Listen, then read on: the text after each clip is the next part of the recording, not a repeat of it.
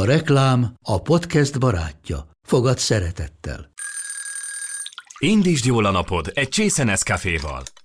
Élvezd minden reggel a gondosan pörkölt kávészemek telt ízvilágát, az Európában 100%-ban felelős forrásból származó kávéból készült Nescafé klasszikkal. Tudj meg többet fenntarthatósági törekvéseinkről a nescafé.hu oldalon. Nescafé.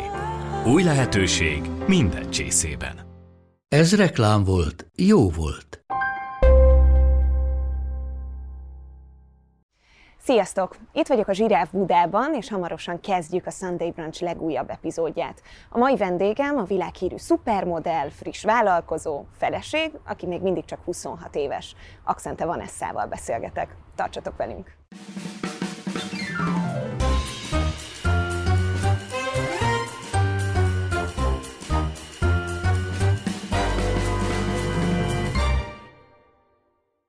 Szia Vanessa! Nagyon szépen köszönöm, hogy elfogadtad a meghívásunkat, és hogy eljöttél velem egy kicsit bruncholgatni.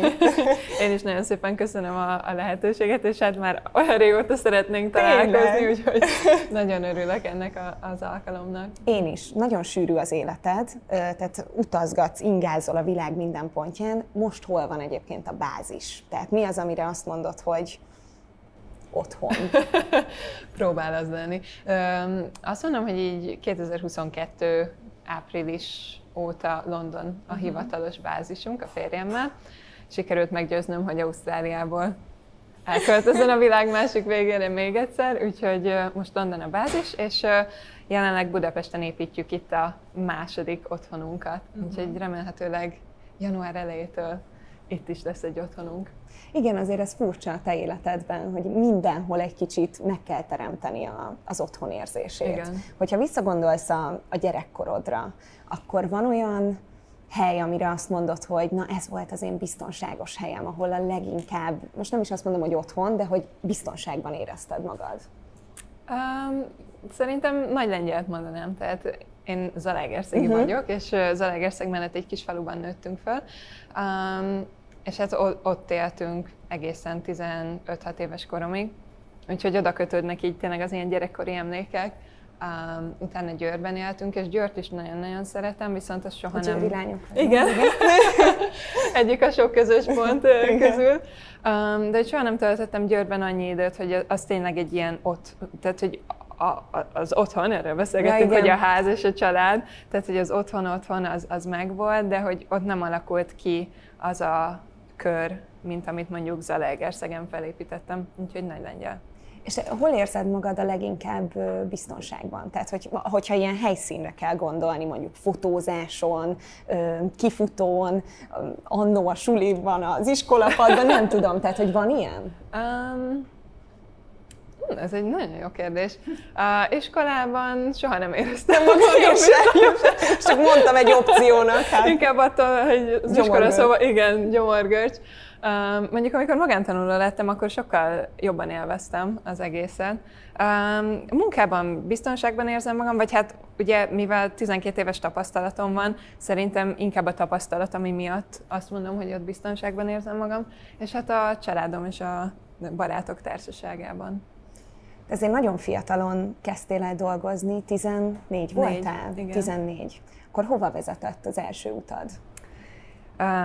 Hát az első nagy utam, amúgy itt Magyarországon volt egy-két fotózásom, meg Ausztriában talán, de az első nagy utam az Tokióba, Japánba vezetett. Úgyhogy így a Zalaegerszeg és környékéről ugye a világ egyik legnagyobb városába lyukadtam ki, és onnantól kezdve így elkezdtem tényleg Szingapúr, Tokió volt 2 évig, így Ázsia, és utána 16 éves koromtól nyílt meg Európa és Amerika És kapuja. Ilyenkor kísérővel mentél? Tehát az elején kísért apukád, anyukád? A legelső utamra apa jött el velem, de csak 1 hétre tudott, ugye a munkája miatt. Viszont szerencsére így az ázsiai városokban, ahol éppen modellkedtem, mindig voltak magyar modellek, és volt, aki az anyukájával volt, úgyhogy mindig volt egy kis biztonsági zóna, ahova tudtam menni, és hát fantasztikus barátságaim is alakultak ki Ázsiában. Volt, hogy anya jött, mondjuk anya volt Szingapúrban velem 5 hetet, és akkor ezek voltak, ahova jöttek, mind ugye biztonság, meg támogató, vagy hát támaszként a családom, és amikor Európában és Amerikában kezdtem el dolgozni, akkor főként egyedül. Tehát eljöttek mondjuk 1-2 hétre ügynökségekkel találkozni, tehát azt nagyon szerettem, hogy apuék mindig a legelső alkalommal mindenhova eljöttek, hogy találkozzanak tényleg az ügynökséggel, kezet fogjanak, és megbizonyosodjanak arról, hogy biztos kezekben vagyok, és hogy nem kell aggódni. Hogyha így azt mondom neked, hogy sikerélmény, akkor mi az első, ami eszedbe jut, az első sikerélményed? Modellkedés? Bármi. Tehát lehet ez bármi. Mondjuk talán a modellkedés volt legelőször, és amúgy szerintem visszagondolva élem meg sikernek inkább, mint akkor. Akkor is, de valahogy akkor nem fogtam még annyira föl, meg kicsit így úgy voltam mindig, hogy túl szép, hogy igaz legyen. Vagy hogy nem tudom, így nagyon örültem is, de néha kicsit zavarban is voltam, vagy nem éreztem úgy, hogy ezt annyira megérdemlem. De mire gondolsz? Most van egy ilyen konkrét helyzet, vagy összességében a modell Szerintem így a modell karrierem, igen.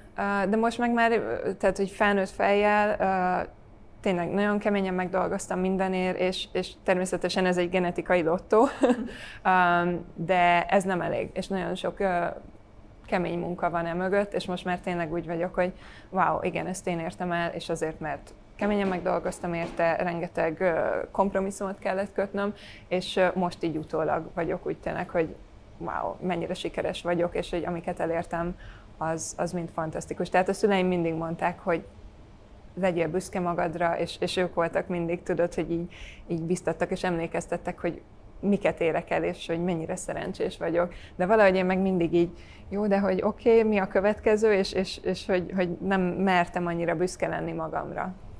És tini lányként, úgyhogy a világ egyik leghíresebb szupermodellje vagy, hogy ment neked az ismerkedés? Vagy a férfiak mennyire mertek mondjuk téged megközelíteni? Egyáltalán nem. De tényleg nem? Tényleg. Tehát én ugye az iskolában is én voltam így mindig a legutolsó, aki kapcsolatban, tehát hogy volt párkapcsolata, és viszonylag így későn kezdtem el. És hát féltek tőlem a fiúk, meg a férfiak a mai napig. Tehát a férjem is mondja, hogy amúgy talán zavarba ejtő, vagy hát ez az intimidating igen, megjelenés és személyiség vagyok. A legtöbb férfinak, plusz magas is vagyok. Mindig a tornasor elején álltál. Igen, tornasor. Még fiúk előtt is néha. Igen. Ugye? Ó, igen. Tehát azért általános iskolában inkább mindig az volt bennem, hogy így össze is húztam magam. Ja, igen. Sajnos nekem ez megmaradt. Én is így próbálom folyamatosan emlékeztetni magam, és tényleg így a sok piszkálás miatt is, meg hát mindenki jóval alacsonyabb volt nálam, és a modellkedés viszont megtanított erre, hogy legyek büszke az adottságaimra és a magasságomra. De mondom, nagyon nehéz volt így az ismerkedés, mind férfiakkal is, tehát hogyha mondjuk itt most a randizgatás vagy párkapcsolatról beszélünk, viszont mind barátságok szempontjából is, mert nagyon sokan, ha egyből, tehát hogyha azt tudják, hogy modell vagyok, akkor engem már bekategorizálnak, és általában negatív. Mi, hogy mondjuk biztos nagyképű. Üres fejű? Ezt gondolják a modellekkel kapcsolatban? Hogy mondjuk a szépségük miatt nincs eszük? Tehát, hogy ez így van még ez a skatúja? Amúgy van, de ez most már szerintem egy kicsit kezd változni, illetve ez attól is függ, hogy hogyan, most nem azt mondom, hogy mutatod be magad, de hogy tényleg milyen benyomást keltesz másoknak. Inkább elsősorban az, és főleg itthon, hogy biztos valami nagyképű beképzelt lány lesz, és mindig jött a pozitív csalódás, de elkezdeni azt nehéz, mert az emberek már úgy állnak hozzád. És emiatt is szerettem azt, hogy sokszor nem mondtam nagyon sokáig, hogy én modell vagyok. Mit mondtál?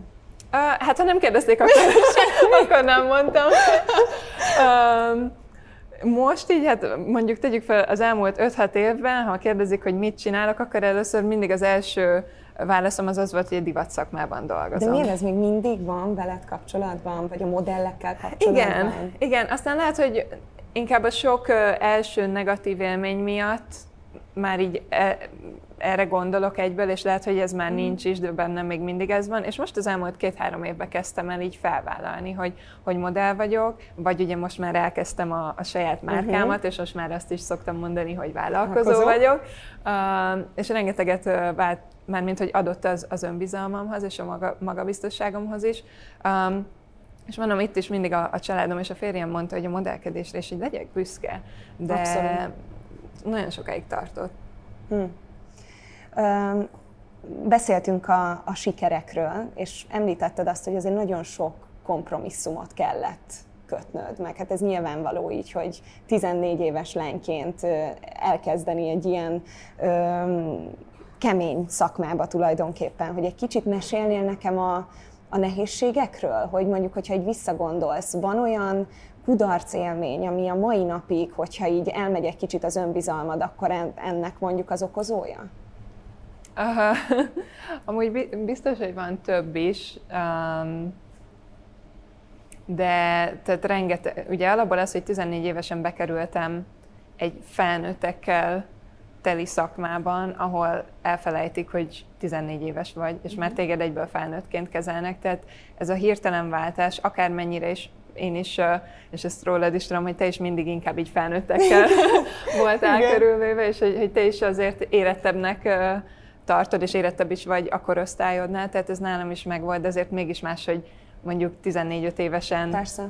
Tényleg felnőtt dolgokat kell csinálnod, tehát ezek is, és hogy hirtelen kellett felnőni, nekem kimaradt, tehát természetesen ugye jártam iskolába, de hogy kimaradtak azok, hogy a barátokkal az ilyen hűlések, és gólyatábor, meg szalagavató, tehát hogy nekem ezek így nem voltak meg, és szerintem inkább ez a nagy felelősség, ami kezdetektől fogva így rám hárult, és ezeket ugye így utólag, szintén visszagondolva, utólag tudom, de mindig éreztem egy ilyen terhet, és mondom ezt a felelősség tudatot, illetve hát nagyon sok mindenről kimaradtam, lemaradtam, le kellett mondanom, családomtól voltam távol, de hogy még mindig nem cserélném el, viszont rengeteg kompromisszum és nehézség volt, illetve azért én sem tudtam sokszor fiatal fejjel, hogy hogyan kezeljek mondjuk bizonyos dolgokat, hogy éppen úgy beszéltek velem, vagy úgy kezeltek, amit most nem engednék meg magamnak. Meg gondolom ez azért elég nagy nyomás, hiszen állandóan versenyhelyzetben vagy, állandóan castingokra kell járni, állandóan bizonyítanod kell, hogy ez is gondolom elképesztően nehéz. Azon gondolkoztam egy picit, hogy mennyire tudtad megőrizni, vagy hogy tudtad ilyen jól megőrizni a mentális egészségedet ebben a modellszakmában? Igen, tehát rengeteg a nyomás, és ugye ami a legnehezebb szerintem a modellkedésben, hogy annyira kiszámíthatatlan minden, és lehet, hogy egyik pillanatban te vagy a legfelkapottabb új arc, a másik pillanatban pedig éppen nem. És itt nagyon sok minden nincs a te kezedben, vagy ugye it's out of your control. Aha. Igen, és azt se tudod, hogy miért, hiszen itt úgymond hozom azt, hogy vigyázok a bőrömre, a legjobb formámban vagyok, egészséges vagyok, a munkán 120%-ot nyújtok, és mégis mindennek ellenére nem dolgozol. És ezt ugye felfogni, és jól kezelni, nem pedig az, hogy miért biztos velem van a gond. Tehát amúgy itt is a családi támasz, meg a barátok támasza, ezt így vissza tudom vezetni, viszont azért vannak nekem is ilyen démonjaim.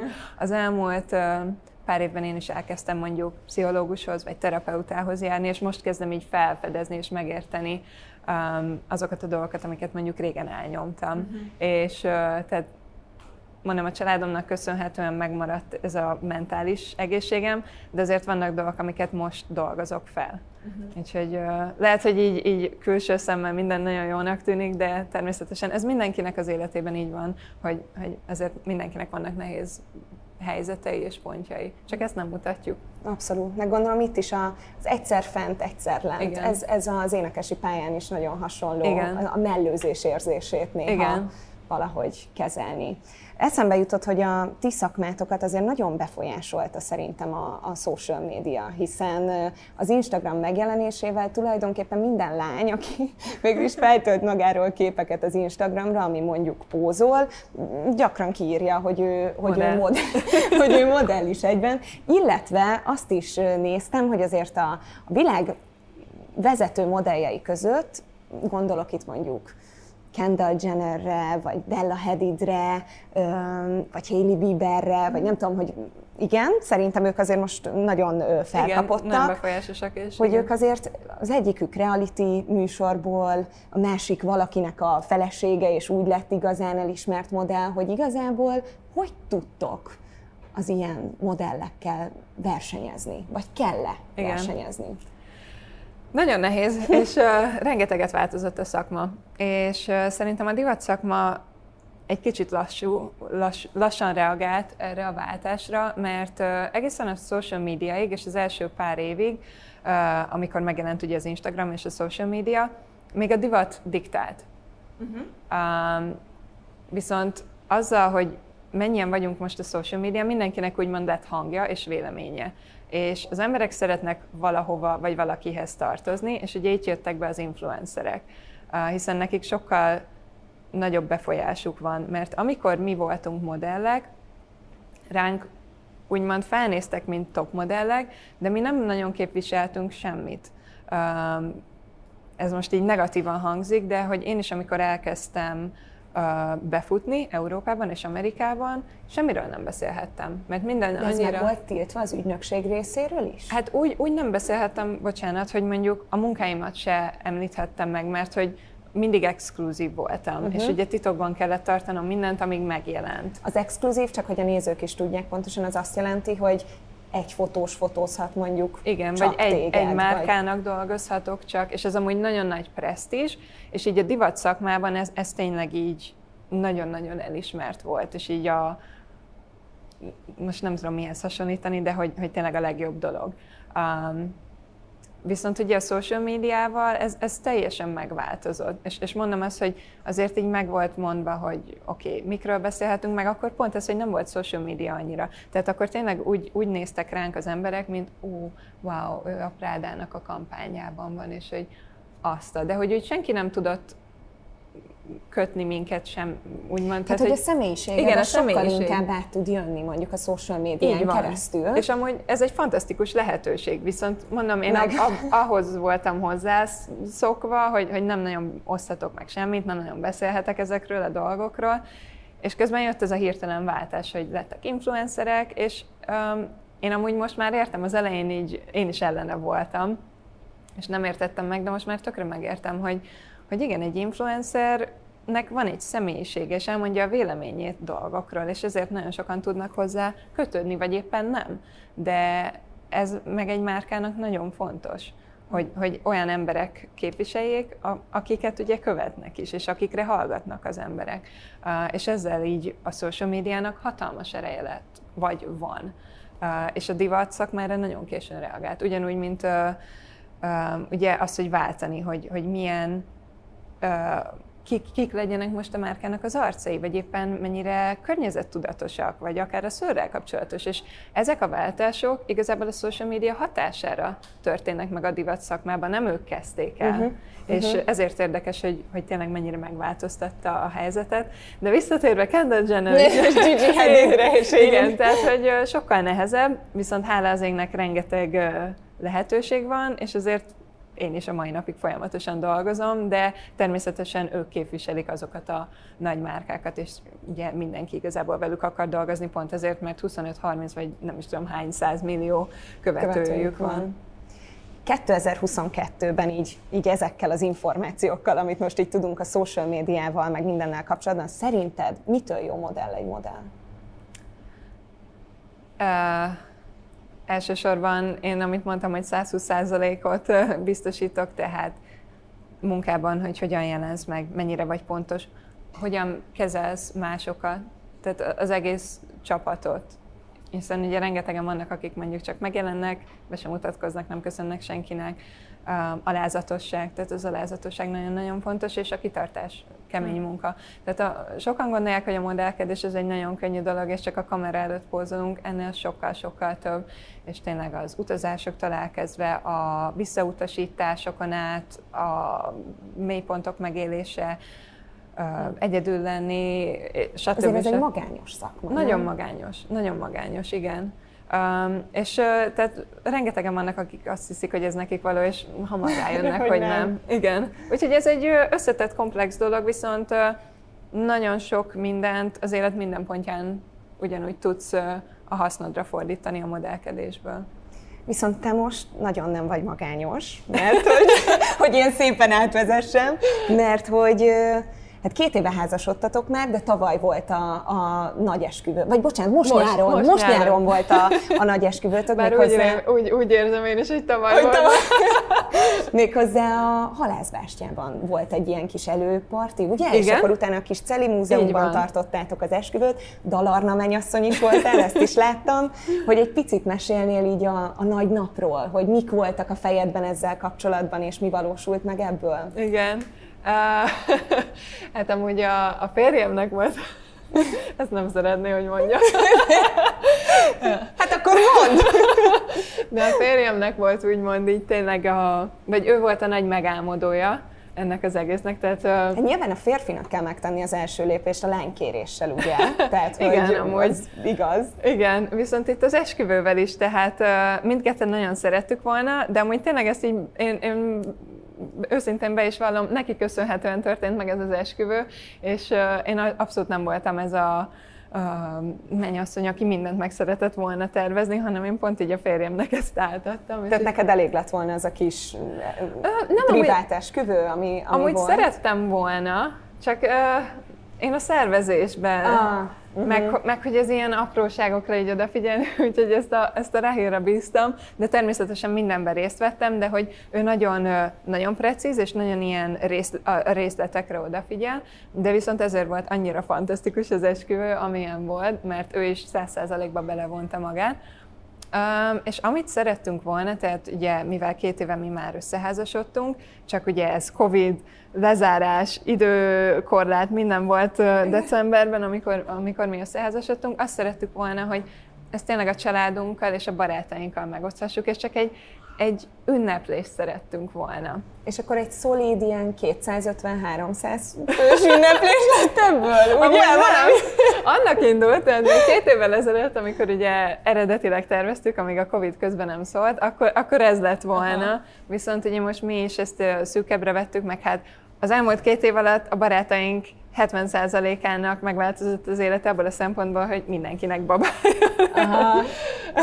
És emiatt is ugye így más lett a létszám, meg mi is kicsit kisebbre szerettük volna venni az egészet, és tényleg az, hogy csak a legközelebbi, és azok a barátaink, akik tényleg így az életünknek a mindennapjaiban. De azért így is nemzetközi esküvő volt. Teljesen nemzetközi volt, tehát mondjuk magyar vendégek közül szerintem voltunk 40-en, a többi mind külföldi volt, de mondom egyszerűen ez, hogy mindenki együtt lehessen, tehát Covid alatt 2 évig nem találkoztunk sok mindenkivel, és sokkal valósabbnak éreztük így az esküvőt most nyáron, hogy mindenki szemtanúja volt, és tényleg ugye apuval besétáltunk, mert hogy az oltárhoz kísért, és mindenki előtt ezt így tényleg megvalósítottuk, vagy nem is tudom, voltak fogadalmak? Voltak fogadalmak, igen, és ettől még valósabbnak tűnt. És hogy azóta éreztük azt, hogy eddig is házasok voltunk, de most mintha tényleg. Egy új szintre. Egy ilyen új, és tényleg így egészen mostanáig ilyen, ezen így angolul mondják, hogy így tényleg ilyen magaslatokban jársz, és hogy ezek az ilyen honeymoon, vagy amúgy igen, a honeymoon period, tehát azt mondanám, hogy annyira más volt, és fantasztikus volt, hogy mindenki ott lehetett, mert tényleg 2 évvel ezelőtt nagyszüleink, a Rahil szülei sem voltak ott, tehát hogy így csak apu, anyu, a testvéreim, a testvérem férje, az nagyon szűk volt, igen. És hát tényleg még a teremben is ugye maszkba voltunk, és akkor a csóknál, hogy gyorsan lehúzhatjuk. Azért az más nagyon más volt. Igen. De akkor nem bánod, hogy lett esküvő egyáltalán. Fantasztikus volt, és annyira jó volt. És tényleg az, hogy az az érzés, hogy a barátai tényleg a világ minden pontjáról elrepülnek, csak hogy veled lehessenek, és együtt titeket, igen, és titeket, igen, ez egy ilyen fantasztikus, még mindig ilyen libabőrös vagyok, tehát fantasztikus érzés, úgyhogy nagyon örülök, hogy ezt megtarthattuk. És hát amellett, hogy feleség vagy, említetted te is, meg én is elmondtam a nézőknek még a beszélgetésünk elején, hogy friss vállalkozó is lettél, tehát megalapítottad az Ahhoz-ot. Egy picit még így a villámkérdések előtt mesélj arról nekem, hogy jött ennek a vállalkozásnak az ötlete, és mik az álmaid vele. Hát a vállalkozásnak az ötlete bennem már így 2 éve megfogalmazódott, és tényleg egy olyan márkát szerettem volna létrehozni, ami nekem tényleg az életemnek a része, és ugye egészség, szépséggel kapcsolatos, mert hiszem azt, hogy ugye mentálisan is jól kell lennünk, és ugye a testünket is nurture, tehát, hogy gondoznunk kell. Igen.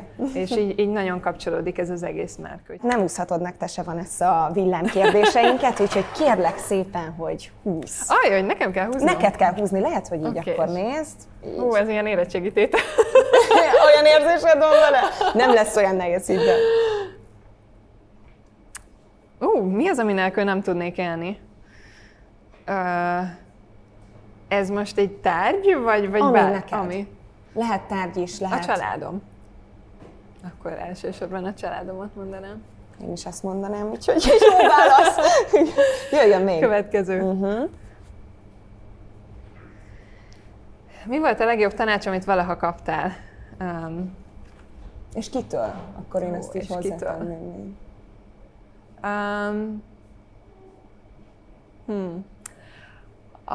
Talán a szüleimtől, hogy ne féljek egyszerűen, ne féljek semmitől, hogy merjem meglépni azt, amit szeretnék. És ezt viszont így a TED Talkomra vissza tudom vezetni, hogy én is ott arról beszéltem, hogy mi lehet a legrosszabb, ami történhet. Tehát tényleg mit veszíthetsz, ha valamit nem próbálsz meg, és ez a legjobb tanács. Mikor érzed magad a legszebbnek? Ez ilyen Ahhoz kérdés. Igen? Pont igen, és itt is arról beszélünk, hogy én például akkor érzem magam a legszebbnek, amikor jól érzem magam a testemben, és amikor ezzel együtt harmóniában, és ezzel önbizalmam is van. És akkor érzem magamat a legjobban, és ezt szeretném másoknak is átadni, és bíztatni a nőket az önbizalomnak az építésére, és így a felemelésére. Mi volt a legnagyobb akadály az életedben, amit leküzdöttél? Még mindig küzdök vele, és sokszor saját magam.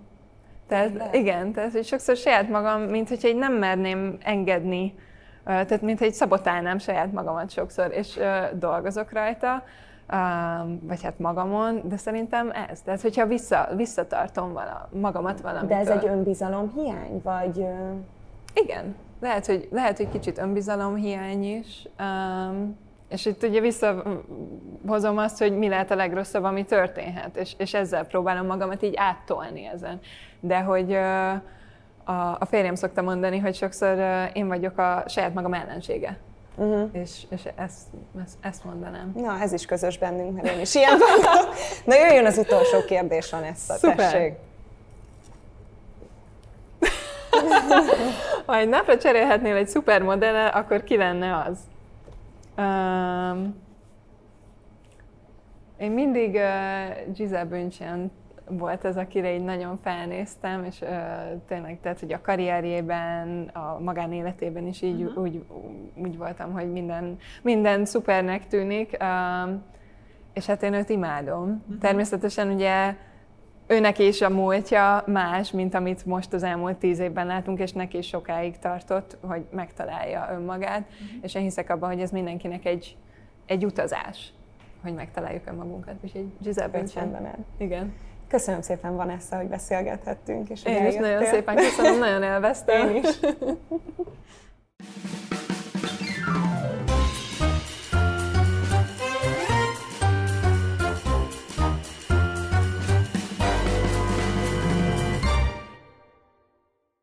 A műsor a Béton partnere.